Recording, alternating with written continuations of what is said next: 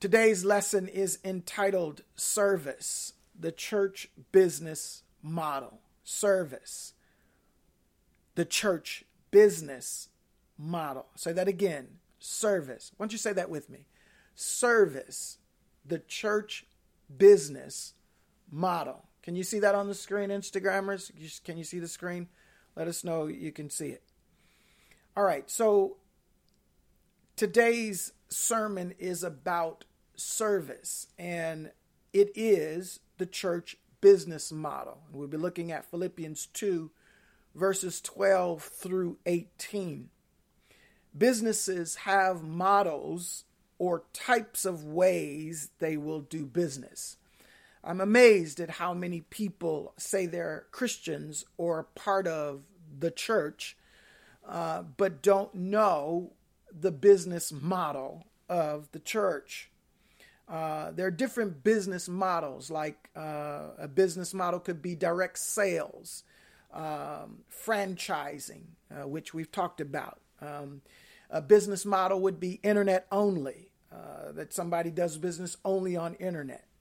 Brick and mortar business models means an actual store, a physical location.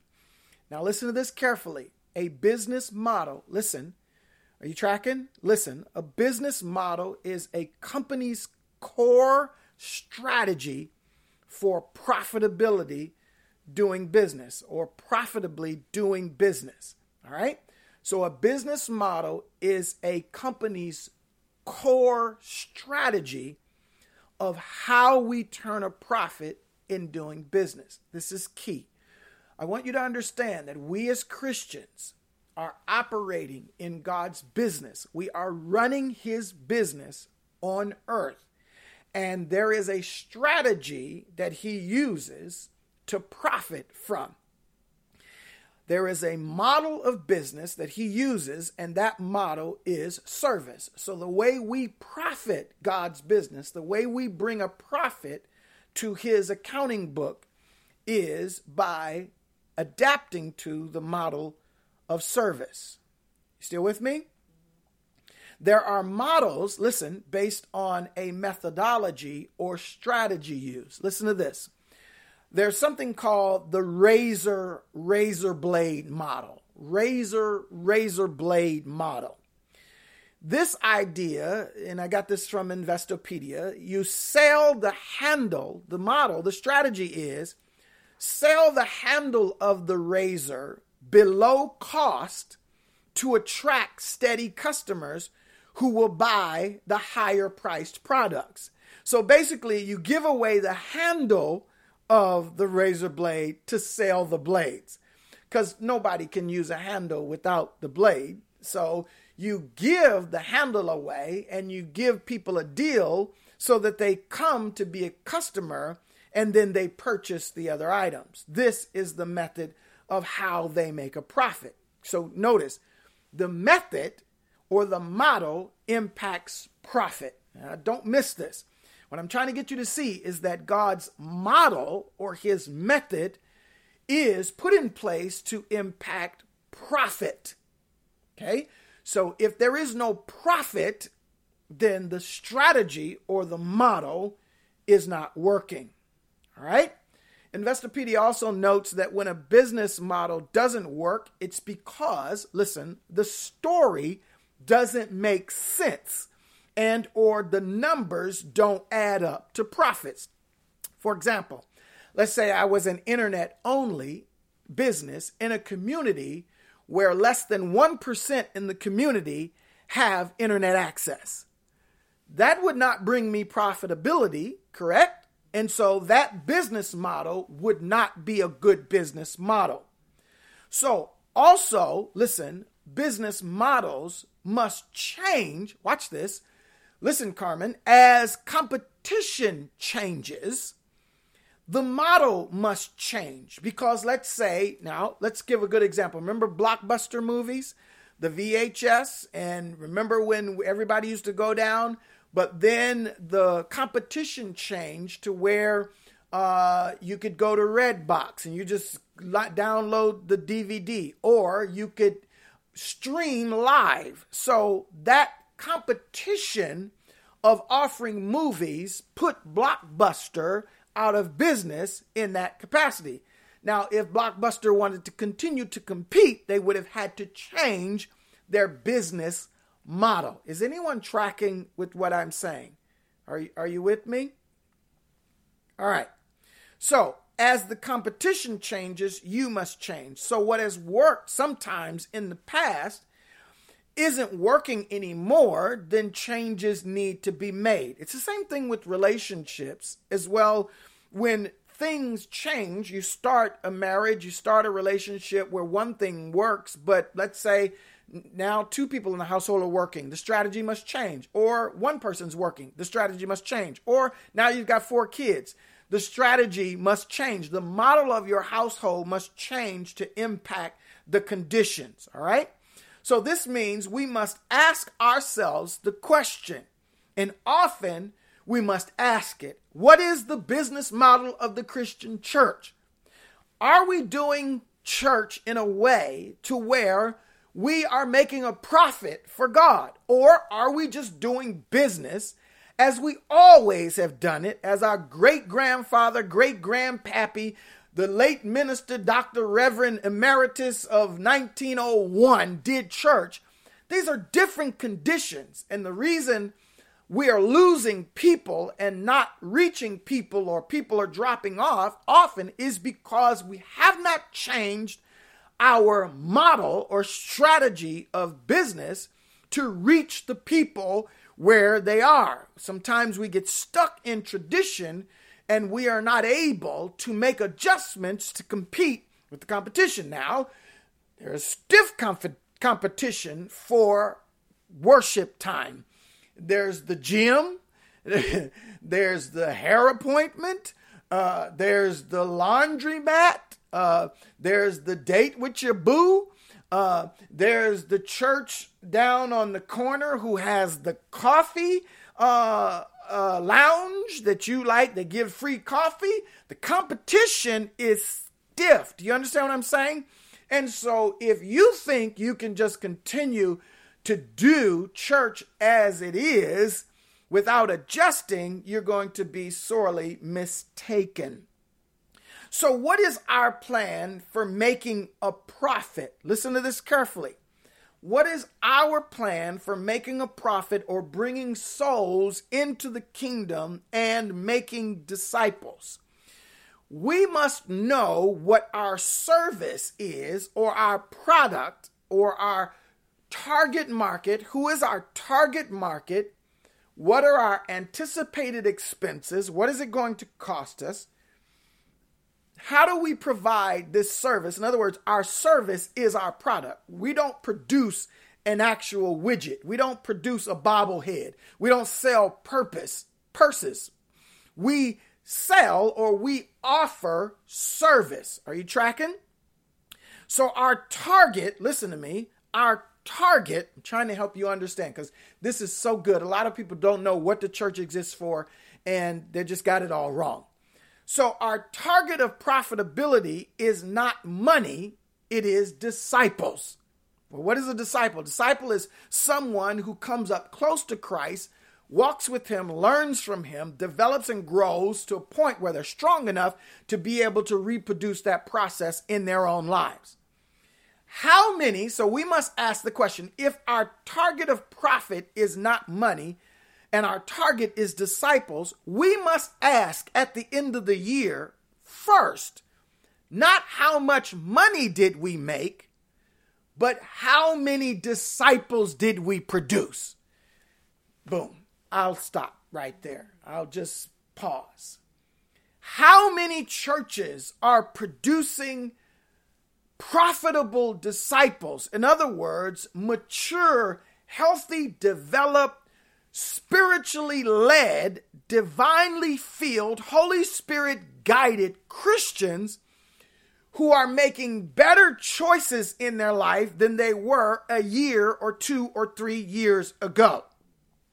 So our church model, or our church strategy, must be to win and grow people, not just to raise money. Listen, it is not even to fill an arena with thousands of people.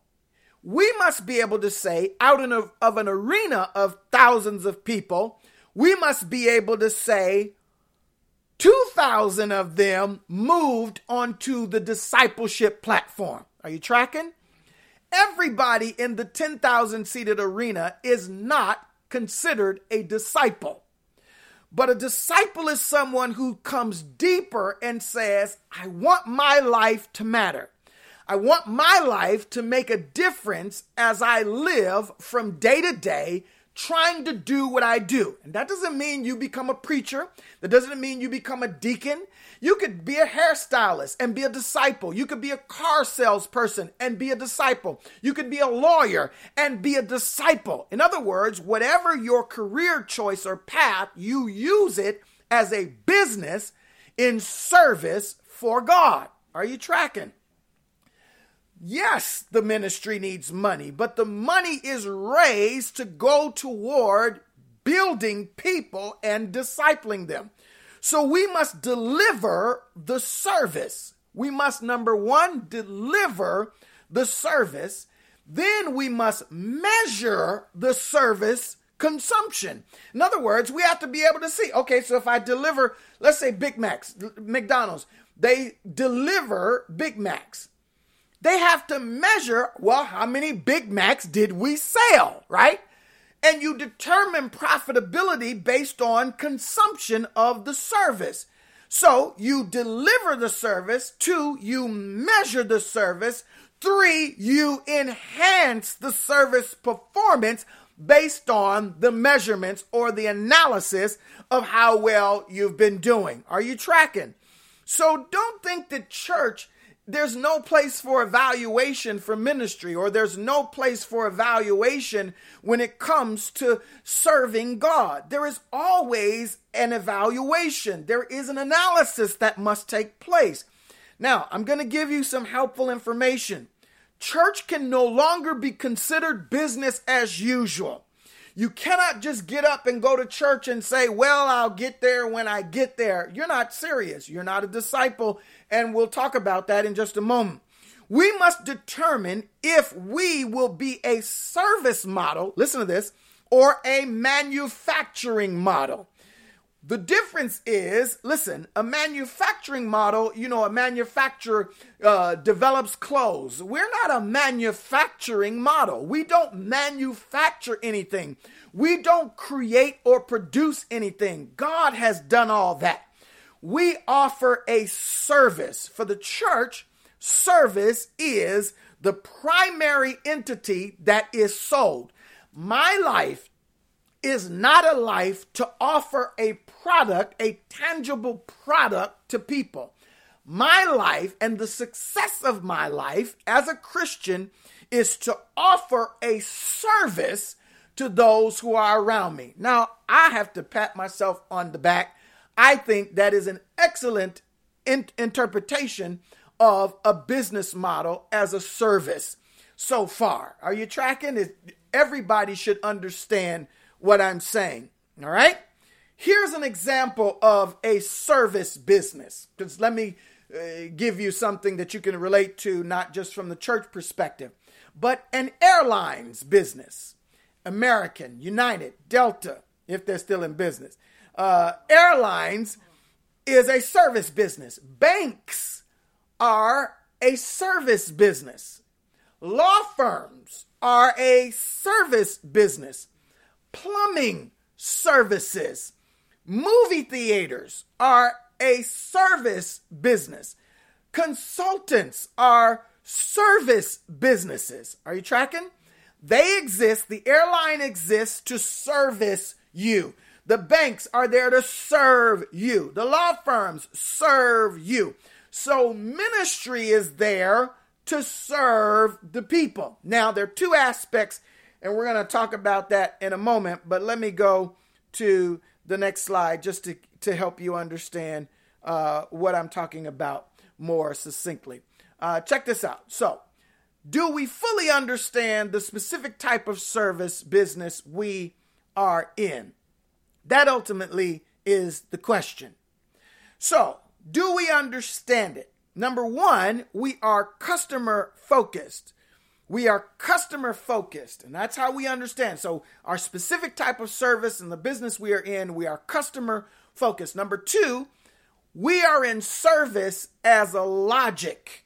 In other words, our service is not just a list of activities of kind acts toward others, but we exist as a logic or a perspective on business and marketing. Our operations, our methods, our strategies must reflect our logic of service. So when I say service, I don't mean that we just offer a service like I pick you up in the van or I serve you chicken and short ribs. No. Service as a business is a logic. It is a strategy. It drives your operations, which leads us to number three. Your model drives your development. In other words, our business model is what helps us develop God's business. Approach customers and organize effectively.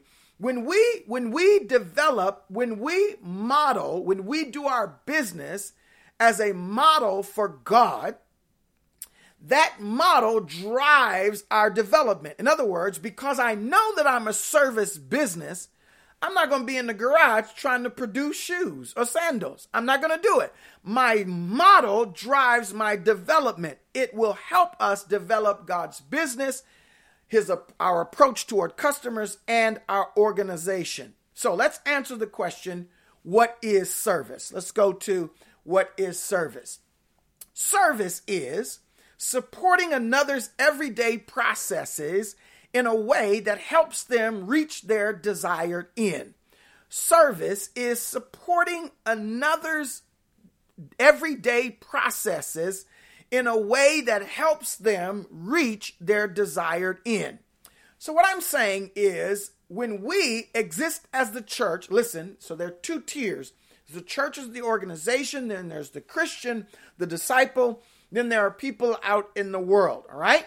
So we exist to support another in a way that helps them reach their goals in their everyday processes. So watch this now.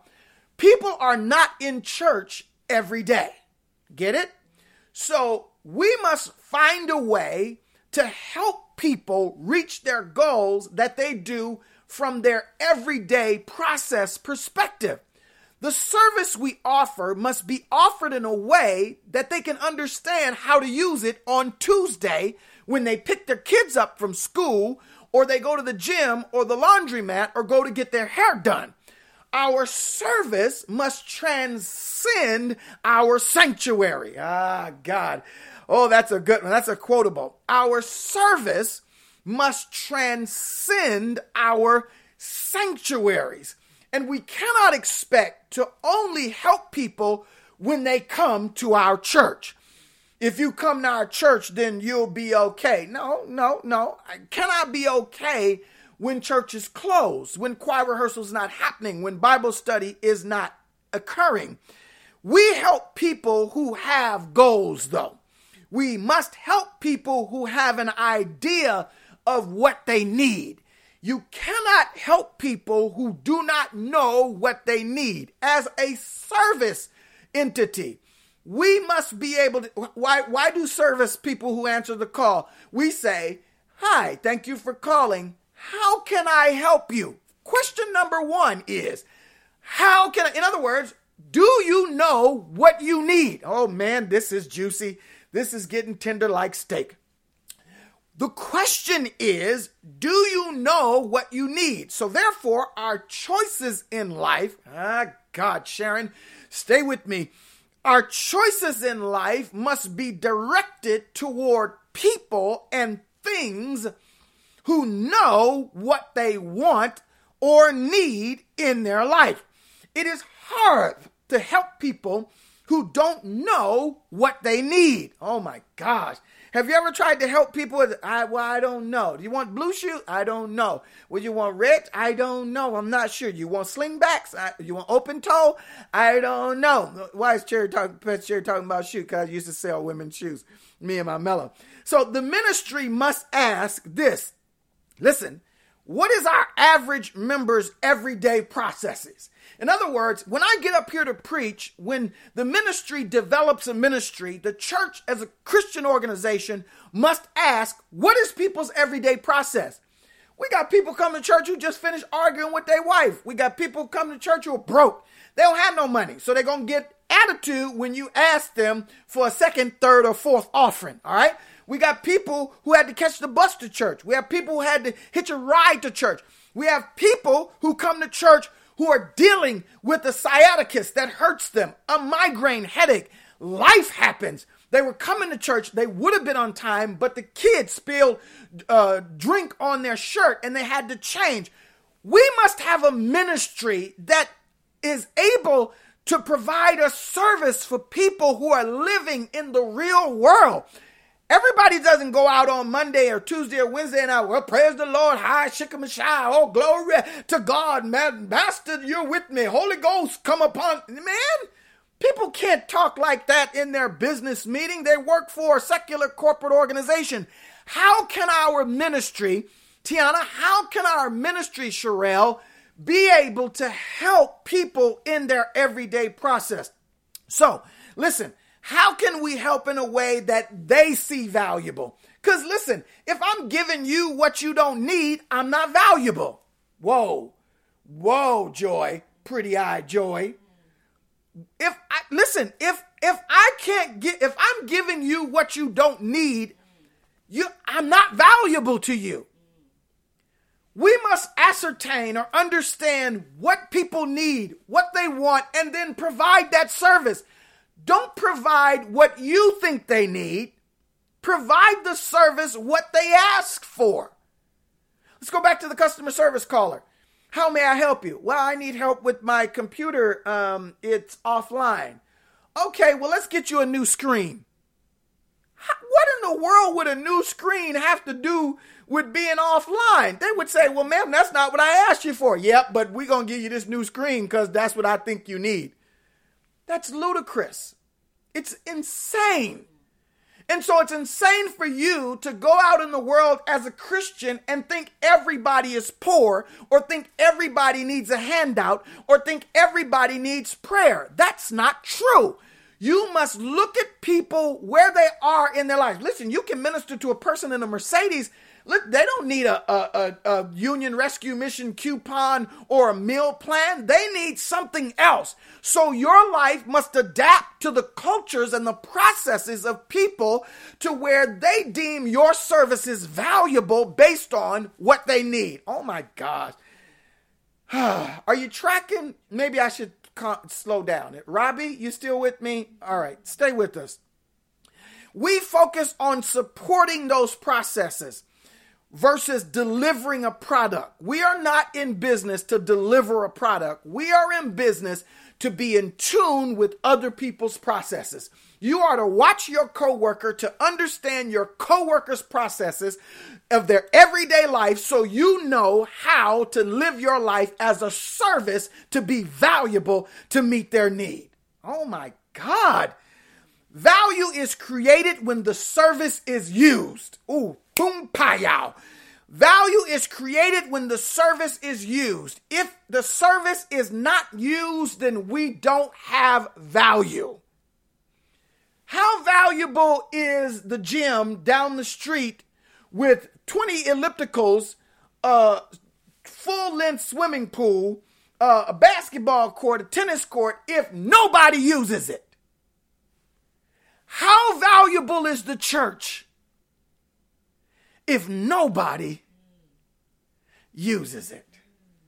God, I feel him now. How valuable is our Christianity if no one asks us or tells us a need?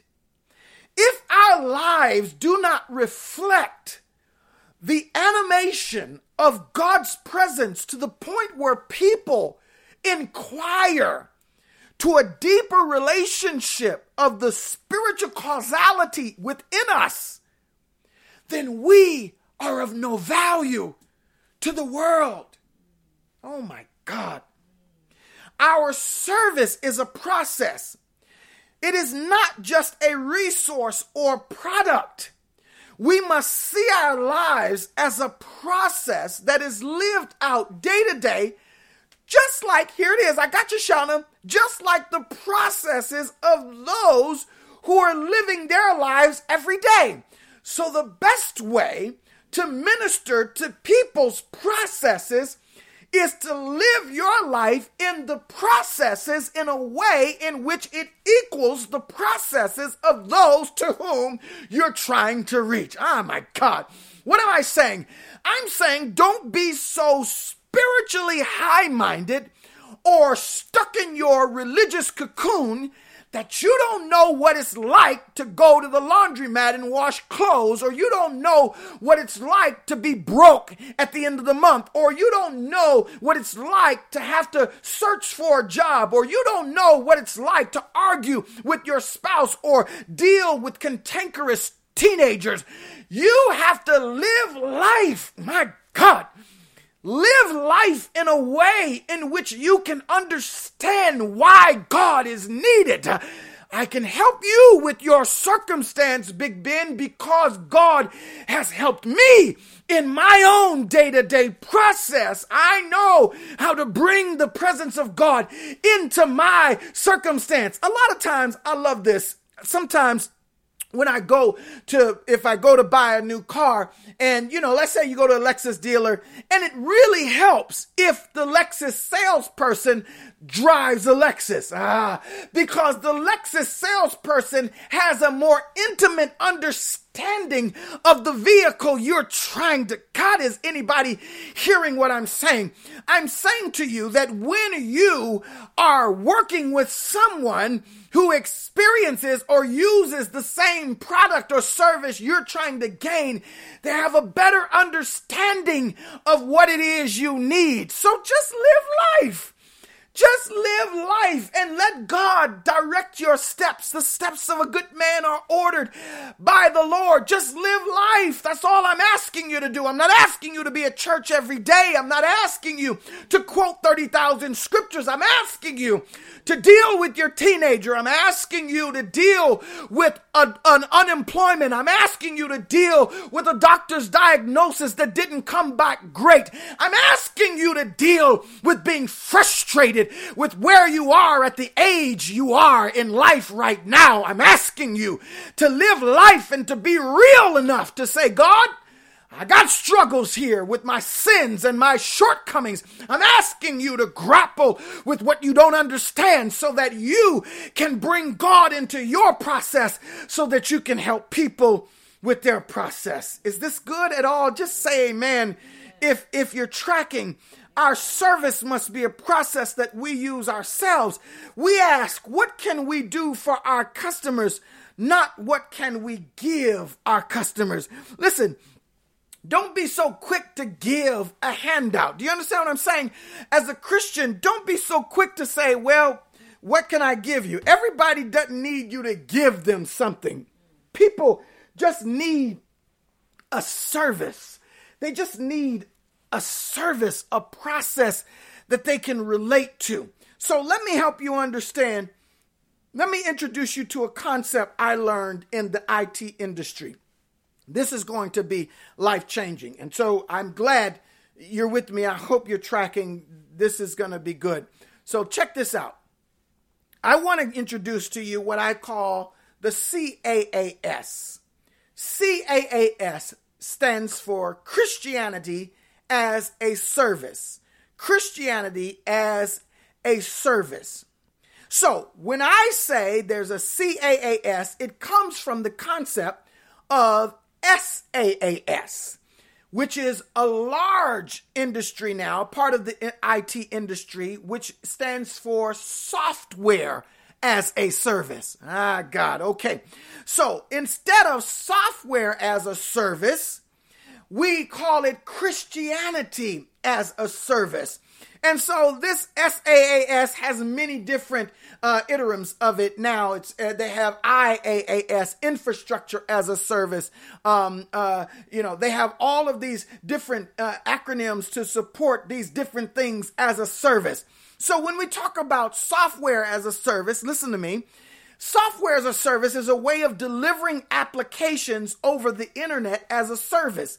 In other words, instead of installing, remember how when you get a computer, you used to have 20 CDs or 20 discs. Load this software on, load this software. I got to put this on my computer. Or remember when you got a job and the IT had to come and load this software. It's still loading. It's still installing. Well, now you don't have to install software on your computer. Now you can access software anywhere you go. You have an app on your computer. The app is like an icon. It is a link. It connects people to the larger application. So you're not walking around. Remember, we needed those big computers with hefty RAMs or memory or storage space to be able to put a bunch of software on. Now you don't have to do that. Software as a service. In other words, there's a cloud out there. There's a company out there and says, you don't have to put it on your computer. We'll give it to you whenever you access it, whenever you want. If you go to the beach and you click your phone, you can get access to your phone, through your laptop. You can get access through a browser at Starbucks or wherever you are.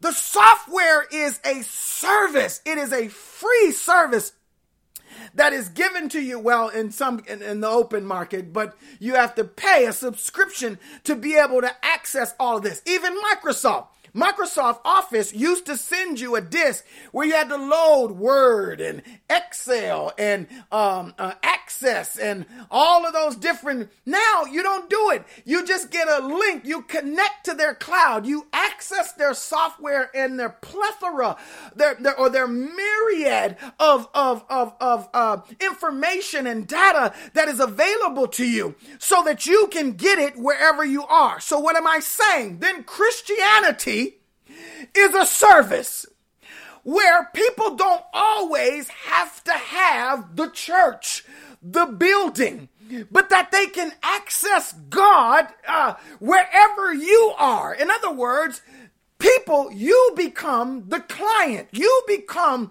the server. You become the icon that people click on to access God. Oh my God, are you hearing what I'm saying? We don't think of our lives in this way as a service. Most of our thoughts are about how we can make it in our life ourselves. In other words, all we're worried about, I got to get a new job. I got to get into this. I got to get into that. I got to do it. Me. Instead of saying, I am an icon. I am a browser for other people to reach God. I am a local client where people, my neighbor, will never come to my church, but they can come to God if they punch me. If they click on, God dog it, am I getting anybody's attention? If they click on me, they will be able to access God because we serve as a model of Christianity as a service. We need to start thinking more this way. How do we make our lives as a service for God to people? We have to become the browser connection to God for people. People should be able to access God through us. They don't need a server. They don't need a laptop. They don't need a rosary. They don't need a charm. They don't need their Bible right away. They should be able to tap on our icon and be able to access God. You are the anointed one. You are the one who is able to meet those people's needs. Listen, every business, the CEO can't take every call. So how do we disperse our service? Haven't you heard of support teams going overseas? You ever call support and you get a phone call answer from somebody from India or somewhere else? In other words, they are spreading far and wide by adding people who can do what we do back at headquarters. All I'm trying to do is add people to this ministry who can do what I do in your neighborhood. I can't be in Long Beach. I can't be in Texas. I can't be in Florida, but you can. You live there. You go to that club. You meet those friends and you become a customer service rep who can, is anybody tracking me? We are to be you'll understand this, on demand feature to those in the world. If people, listen to me, if people have a bad perception of God in the world, then they have a bad perception of you, because you represent God, and whatever perception you're giving off is the perception they perceive of God. How about on demand? What is the streaming companies that are now? I listened to an interview recently about how box offices are losing money because the big thing used to be, well, we release a movie and we're going to pull in 300 million from the release in the theaters. But now stuff is coming out simultaneously at the theater and on streaming platforms. Oh, God. Because of the pandemic, the business model has to change. And so box offices are losing money because streaming platforms are showing the same movies at the same time. You know who they are. Netflix. You got it on your phone. You could pull up a movie on demand. How about Roku? You could look at any movie on demand. How about Hulu? You can look at Hulu and you can get any movie on demand. How about Cynthia? You can click on Cynthia and get God on demand. How about Ben or Sharita? You can click on. You're a streaming platform that is on demand who delivers a service. What is that service? The service of God. You can bring God into that circumstance if you allow yourself to be a streaming platform for God. Our service should be our lives. I'll say that again. Our service should be our lives, and our lives should be our sacrifice. Our service should be our lives, and our lives should be our sacrifice. Romans 12:1 said, I beseech you therefore, brethren, by the mercies of God, that you present your bodies a living sacrifice, holy and acceptable unto God, which is your reasonable service. It is your reasonable act of worship. In other words, my life is my service, and my service, my life is my sacrifice. Are you tracking with me? So let's move on. Let's try to wrap this up. I gotta bring it on in because I don't want you talking about me. In our most generic model, our church has a service model that provides for both internal and external customers. We provide for internal and external customers, and our core essence of what we do is based on love. Somebody say love. Love. Now, I need to break this down for you. When we talk about internal customers, we talk about when we provide support. Let's say you run a business, and in your business, let's say Joy works for me, Shauna works for me, Sharita works for me. Let's say Payday 702 works for me. How about that? So they are internal customers. And so the business that I run must provide a computer for Payday 702. I must provide a computer for Shauna or Joy. They are internal employees. So the business provides support and service for them. Watch this now.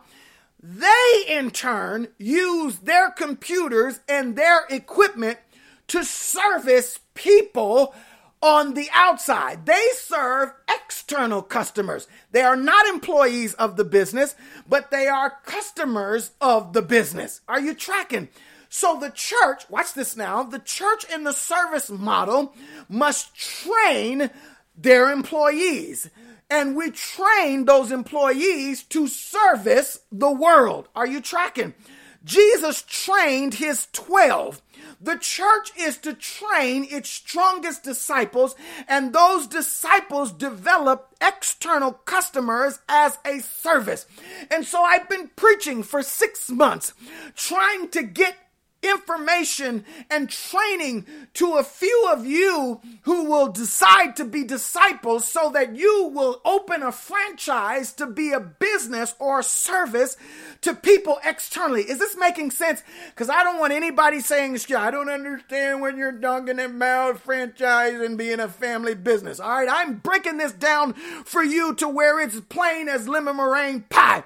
Now, our product of service to the external customer, listen listen to this, our product of service to the external customer or the world must always be based on love. So that when Joy is sitting at her computer and the external customer calls in and Joy says, "Hi, thank you for calling. How may I help you today?" Immediately her procedure book is based on, here it is, LOVE. Her guiding, her SOPs, standard operating procedures are based on love. This is our grid line, and here's what it means. Watch this now. Here's what she must play in her head. Number one, she must say, "How can I lift you up?" Love is designed to lift someone up. Let's say we're on the help desk of life. When people call in, we must ask or offer these 4 elements in our service, which is the core of our business. Thank you for calling. How can I lift you up?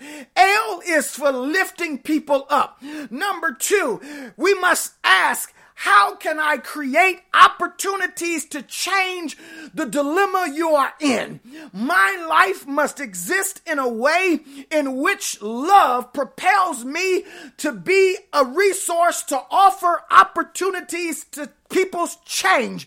When we are ample service technicians for external customers in the world, we must see that they have a need to be lifted up and they are calling because they need something to change. Nobody comes to God because they don't want nothing. People come to God because they want something changed. That's why we chose God, because we want something changed. And then number 3, which is V, we must give them a vision of hope. We must say to them, how can I lift you up? How can I create an opportunity to change? But then I'm going to give you a vision of hope that things can be better. Oh, when they say, "Oh yeah, this computer is shot," but don't worry, we have something that will help you. I have just the thing you need. In other words, when people come to you, do not send people away saying, "I can't help you. I ain't got nothing for you, dog." You got to be able to say, "I've got a vision of hope. I can help you see your life in a different state." And then fourthly, we must be able to offer them the evolution to purpose.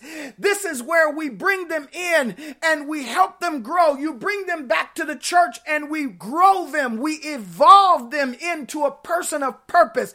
People must change before they find their purpose. People must get settled in before they find their significance. And that's why many people, when they get saved, they don't know their purpose right away. They're still finding their relationship with God. But that's why the ministry is here of service, to be able to help people find where they fit in life. I'm here to help you evolve into your purpose. I'm not here just to give you information. I'm not here to give you data. You can go to Google for that. You can Google preaching every day. I don't care. There's all kinds of preaching. But the reason you come to me week after week is because you believe, or you should believe, that God has given me a word specifically for your life, that in partnership and in agreement, we decide to grow together. We decide to evolve into the persons and the people God has called us to be. Together, we discover our journey. Together, we discover our likeness in God. And that leads us to today's scripture. And it won't be long. I just need to go through it. Philippians 2:12-18 for further explanation of how we actually do this work. Let me show you what this means as we drive this home. The scripture says, "So then, my beloved," wait a minute. Let me give you the context. Paul is writing from prison and he is aware that his days are numbered, and he pens this letter to those he has already discipled. Paul is writing to his employees. He's writing to his employees and he's giving instructions on how they are to give external service to those in the world. As I described earlier to Joy and Shauna and Sharita, who are my online and Payday K702, y'all work for me. You guys are online. I'm pinning this letter to you. And so the first thing we have to understand, he says, so then, my beloved, my employees, my internal customers, just as you have always obeyed, not as in my presence only.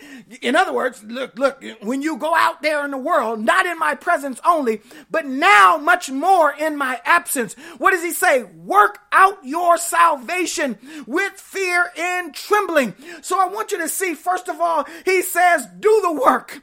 He says, when I'm with you and when I'm not.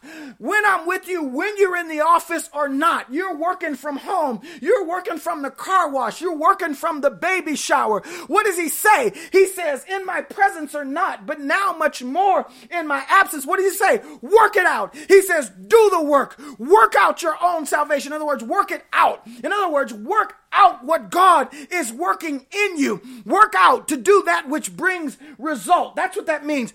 Do something that brings results. Finish it. In other words, close a ticket. When we have people on the help desk, and they service people, we open a ticket. And so we are looking for, at the end of the day, did you resolve that issue? Did you close the ticket? Did you work it out? Did you fight till you got it right? I like that. Did fight till you get it right? Did you fight till did you appeal it till you got the result you wanted? Did you pray until something happened? Did you work it out until you got it? Don't be on a call and not solve the problem. Don't be a service where you don't finish the job. Work it out. God, I feel him now.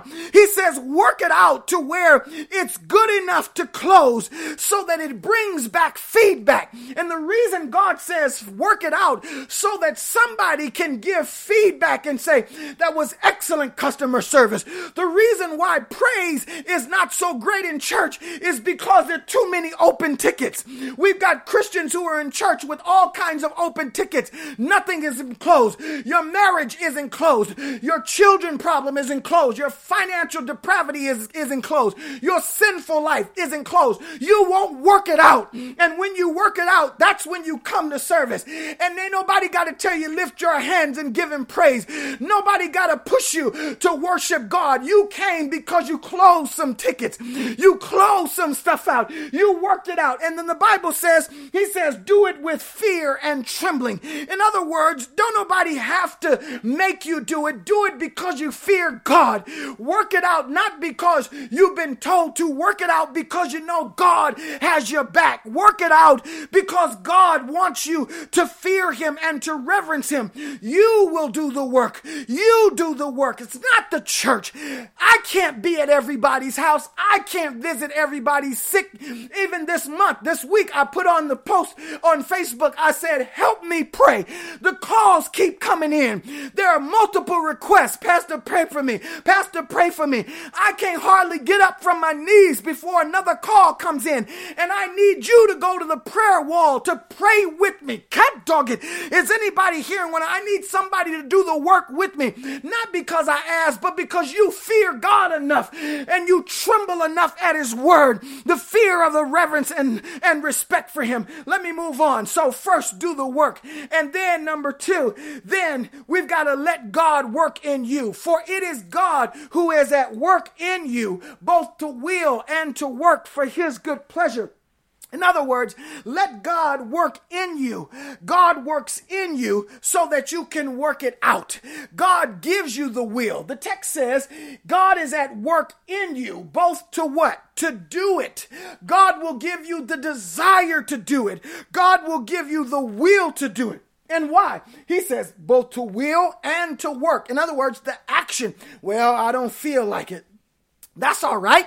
Let God work in you. The first one was do the work. The second one is let God do work in you.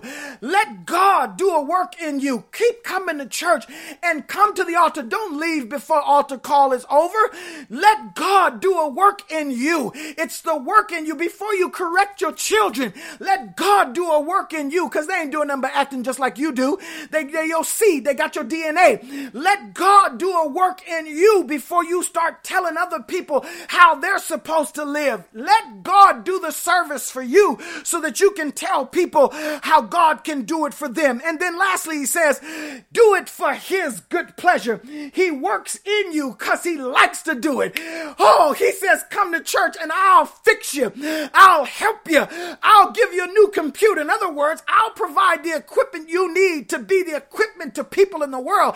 And guess what? I like to do it. Ooh, I just like to do it. We're talking about cooking. We're talking about, cooking, helping each other, cooking, things like that. And I said, well, Joy, I don't mind cooking. It's my pleasure to help. I don't mind. I like to do it because it's creative. I like anything creative. Anything I can do creative. I like it because I can put as much salt as I can do. I can do spices however I want. In other words, you've got to live your life in a way where it's a pleasure to you to help people. And now the common phrase of all support teams across the world, when somebody says, thank you for helping me, what do they say? It was my pleasure. It's my pleasure. That was the mantra when I used to work with Knott's Berry Farms and consulting for them. Their motto was, when people say thank you, tell them it's my pleasure. God says it's my pleasure. When you come to church and say thank you, he says my pleasure. When you say thank you for healing me, God says my pleasure. When he brings you out or gives you a job, you say thank you, Lord, my pleasure. When he provides for you a roof over your head, my pleasure. It is my pleasure to work. Thank you for fixing my attitude, God, my pleasure. Thank you for giving me patience working in me, my pleasure. Thank you that I don't cuss as much as I used to, my pleasure. Thank you that I don't smoke and drink like I used to, my pleasure. Thank you that I don't go around acting all haughty and high-minded and judgmental. My pleasure. God wants to work in you. God wants you to be equipped with what you need. And my God shall supply all your needs according to his riches and glory through Christ Jesus. It is his pleasure to help you. God will do the work in you so you can do the work for others. This ministry is to provide the internal support to you as disciples needed to execute your external support for the world needs. You come here to get what you need so you can go to the world and give people what they need. I'm not asking you to bring the people here. I'm asking you to go to the people. I'm asking you to get what you need. I'm looking for 12 disciples. I'm looking for a handful of people, of employees, of internal employees who we can train right here. And then you start a hair business. You start a fabric business. You start a law firm. You start a record industry. You go be an actor. You go be a physical trainer. And those entities begin to spread. God, I wish you could understand. We will help work the work in you by building your relationship with God through teaching, through preaching, through worship, through counsel, through prayer. But this ministry needs a reporting of the work done so we can know how to train you. What area should we focus on? Not only do people say thank you after the support call. Okay, Joy, you helped a person, you worked it out, you solved their computer issue. Then what do you say? The last thing in the procedure book is, we're going to send you a survey for your feedback. We'd like to know how well we did. There has to be feedback that comes back to the church, that comes back to God, that comes back to your trainer to say, when I go get a massage, every now and then, once every 5 years or so, when I go get a massage, the masseuse will say, what areas do you want me to concentrate on? And it might change different times. Say, this time it's my lower back. Oh, it's my shoulders this time. In other words, there must be feedback. What are we doing well? What are we not doing well? When the church says, are you tracking? We want to know, are you getting it? If you're not, say, hold up, or this is what we need. We need more of this. We need change. I need training. My computer is too slow. I need this. I need more support. I need better prayer. I need this so that you can do something in the world. But don't ask us to keep loading up your workstation and you don't take any calls. You hear what I'm saying? You're getting your workstation trained right here so you can take some calls. So when I ask you to give me a monthly report, Joy, Payday 702, Sharita, and Shauna. When I ask you for a monthly report, you ought to come back and say, I closed 2,000 tickets. Or let's say 12. Let's say I closed 10 tickets. I will give 2,000. I closed this. In other words, I did this. I have a hair shop. I've done this. This is what I've been working on. That creates reciprocity of intimacy.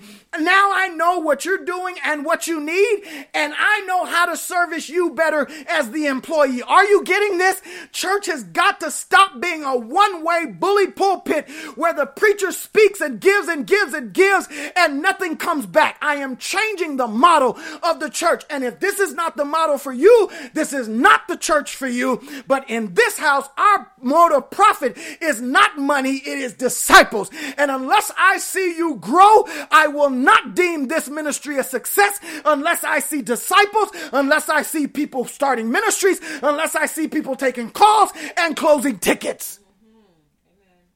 Pause. Or you might as well just go on and delete me. Delete me. This ministry needs reporting. So let's wrap this up. 14 says, here's how you do it. 1 was do the work. 2, let God work in you. 3, be a good representative. Just be a good representative. How do I do external service? You do it without grumbling and without disputing, without murmuring and disputes. In other words, when you take the call, how may I help you? Don't put people on hold and be like, do you believe this chick calling asking me such and such and such? Ma'am, you didn't mute me. Oh, I'm sorry, my bad. Wait a minute. In other words, live your life without complaining and arguing. Don't argue with the customer. Don't argue with the person in need. Just be a good representative. And then the text says, so that you will prove yourselves to be blameless and innocent, harmless, children of God, above reproach, in the midst of a crooked and perverse generation, among whom you appear as lights in the world. In other words, the world is harsh enough. To people who call you they're calling you in the midst of domestic violence. They're calling you in the midst of poverty. They don't even have the money to pay for what they're asking you to fix. They're already calling you in a world that's giving them the business of grief and stress and turmoil. They don't need to call you for you to give them more grief. Be blameless. God. Be harmless. God, care enough about people. God, care enough about people. The world is like hell at times. And they come to the church not to be judged, not to be told.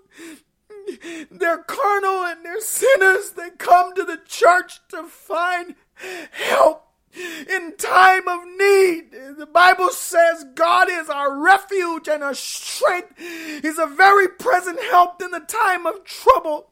And we need more Christians who are blameless and innocent. I'm tired of my worldly friends treating me better than my Christian friends. You ain't gonna talk back to me, that's all right.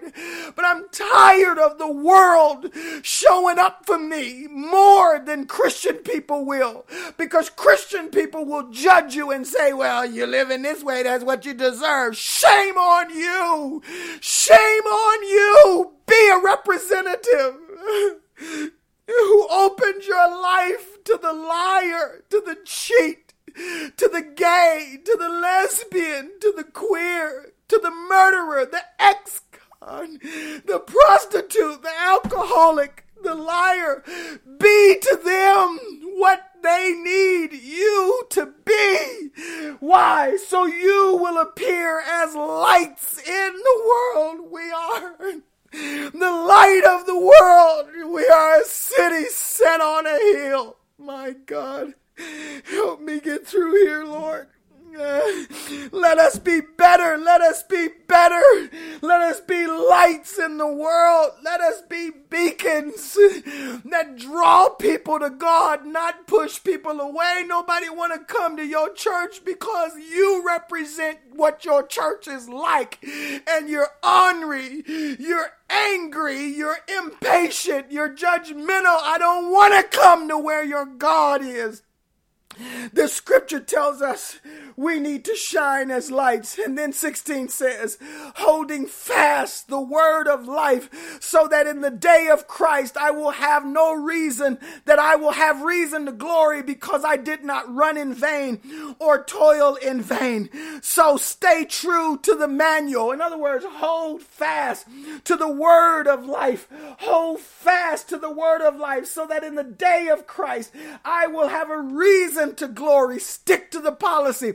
Stick to the procedure, Shauna. Stick to the procedure, Payday 702. Stick to the books. Don't go outside the guideline. Just do what the book says and you will prosper. He says, I will glory in that because you stuck to the book. God told Joshua, he says, turn not from the word to the left nor the right, but meditate upon his word every day. And he says, wherever you put your feet upon, I'll give it to you. Your life brings God's glory when you stick to the book. You've got the manual, Payday 702. You've got the manual, Tiana. You've got the manual, Cousin Kevin. It's right there. Read the book. It's an open book test. You can look at the book. When people call you, you can say, hold on a minute. Let me find the scripture. Let me find the scripture. And then you can quote them the scripture. This would make God so happy as you begin to serve him in this world. 17 says, but even if I am being poured out as a drink offering upon the sacrifice and service of your faith, I rejoice and share my joy with you all. Remember, I told you Paul was in prison writing to his employees. And he said, even if I'm being poured out as your boss, as a drink offering upon what? The sacrifice and the service of your faith. What does he do? I rejoice. Would somebody give me the opportunity to rejoice? Would somebody give me the opportunity to rejoice by your life being a life of service and a life of sacrifice? I can't rejoice. If you don't work, I can't rejoice. If you don't serve, I can't rejoice. If you don't make a sacrifice, I can't be a drink offering poured out in your midst. So the first one was do the work. The second was let God do a work in you. The third one was be a good representative. Now this is be a sacrifice. Your service is a sacrifice presented to God. And because of your faith, because of your discipleship, because of you being an employee, your service is a sacrifice. It is not just work. It is an offering to God. And you must see your life as a service, not just a responsibility. I don't come to preach just because I don't have anything to do. It is my offering. It is a sacrifice I make. And I do that because the company that supports you will also add to your sacrifice their own drink offering, pouring themselves out for your validation, support, and confirmation for before God. So when you tell me, when you come back and you tell me what you're doing in the world, when Cynthia comes back and tells me what she's doing with her ministry whole, when Cynthia shows me that she's ministering to people, she's praying to people, she allows me the opportunity to pour my life out as a drink offering around her sacrifice. The drink offering goes with her sacrifice, and it comes up to the point, it comes up to the place where now there's this sweet, complete offering. We have the sacrifice, we have the bread, we have the meat, we have the food, but here comes Pastor to pour the drink. Who wants to eat and don't have a drink with it? God, we're going to talk about that when we have communion. Paul's sacrifice gives confirmation. When I come and preach, it is validation on your sacrifice.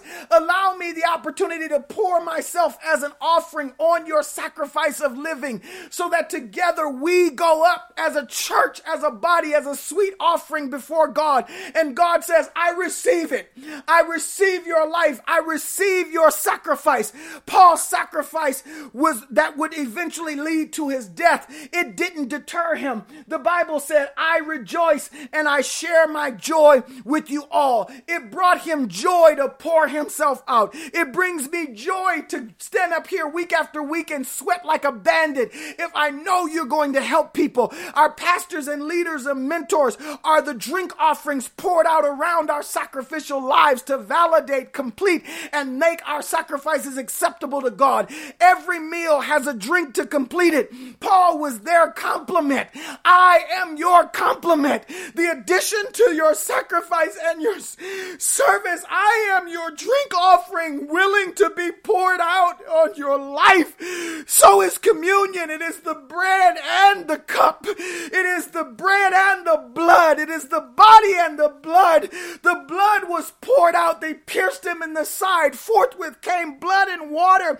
When we take communion after the sermon, you will understand why we need the cup with the bread. You can't just have the cup alone. It is insufficient. You can't just have the preacher being poured out wine by itself. Nobody can live off a drink by itself. And the bread alone is insufficient. We need each other. I need to be the drink and you need to be the bread. This is the model of service for the Christian church business. And where there is unity and cooperation, you will always find joy. There will be rejoicing. And the reason we've lost our joy is because not enough of us are doing anything in unity to make a difference in our communities. Where there is a lack of joy, there is a lack of unity, and that is guaranteed. So my final scripture today is you too. I urge you, rejoice in the same way and share your joy with me. The end result of this partnership should be joy. Somebody ought to stand up on your feet and just thank God for a drink offering that complements your life of service. And you too should rejoice with me. Don't let me cry and be in tears by myself. I know Cousin Kevin's crying. I know Big Ben is crying because they cry all the time. Your joy is my joy and you should be joyful. This is something we do together. If you rejoice, I rejoice. When you argue, there is no joy. When your kids disobey, there is no joy. When one person does all the work, there is no joy. It's only when we unify and cooperate with one another shall we see the joy of the Lord fill our lives and ministries. And when people on my IT team closed hundreds and hundreds of tickets, that meant we had hundreds and hundreds of satisfied customers, and hundreds and hundreds of satisfied customers keep renewing their subscription. And I came to tell you that if you keep serving God, be not weary in well doing, but in due season you shall reap if you faint not. If you just keep closing tickets, after a while, God will turn things around. Enter into the joy of the Lord. The Bible said the disciples had joy unspeakable and full of glory. God will give you joy in your life when you start bringing it in agreement with your spouse, with your children, with your job, with your boss, with your pastor. When you start getting yourself put together in a position where you give God the glory. God bless our model of business. The family business is a business of service. God return to us the joy of our ministry, where there is again cooperation between pulpit and parishioner, and the parishioners have a passion for the world. God bless this family business. God give us a business of service. Here we are, Lord, use us. Here we are, Lord, use us and give us our joy back. I'm PC, y'all, and that's all I've got.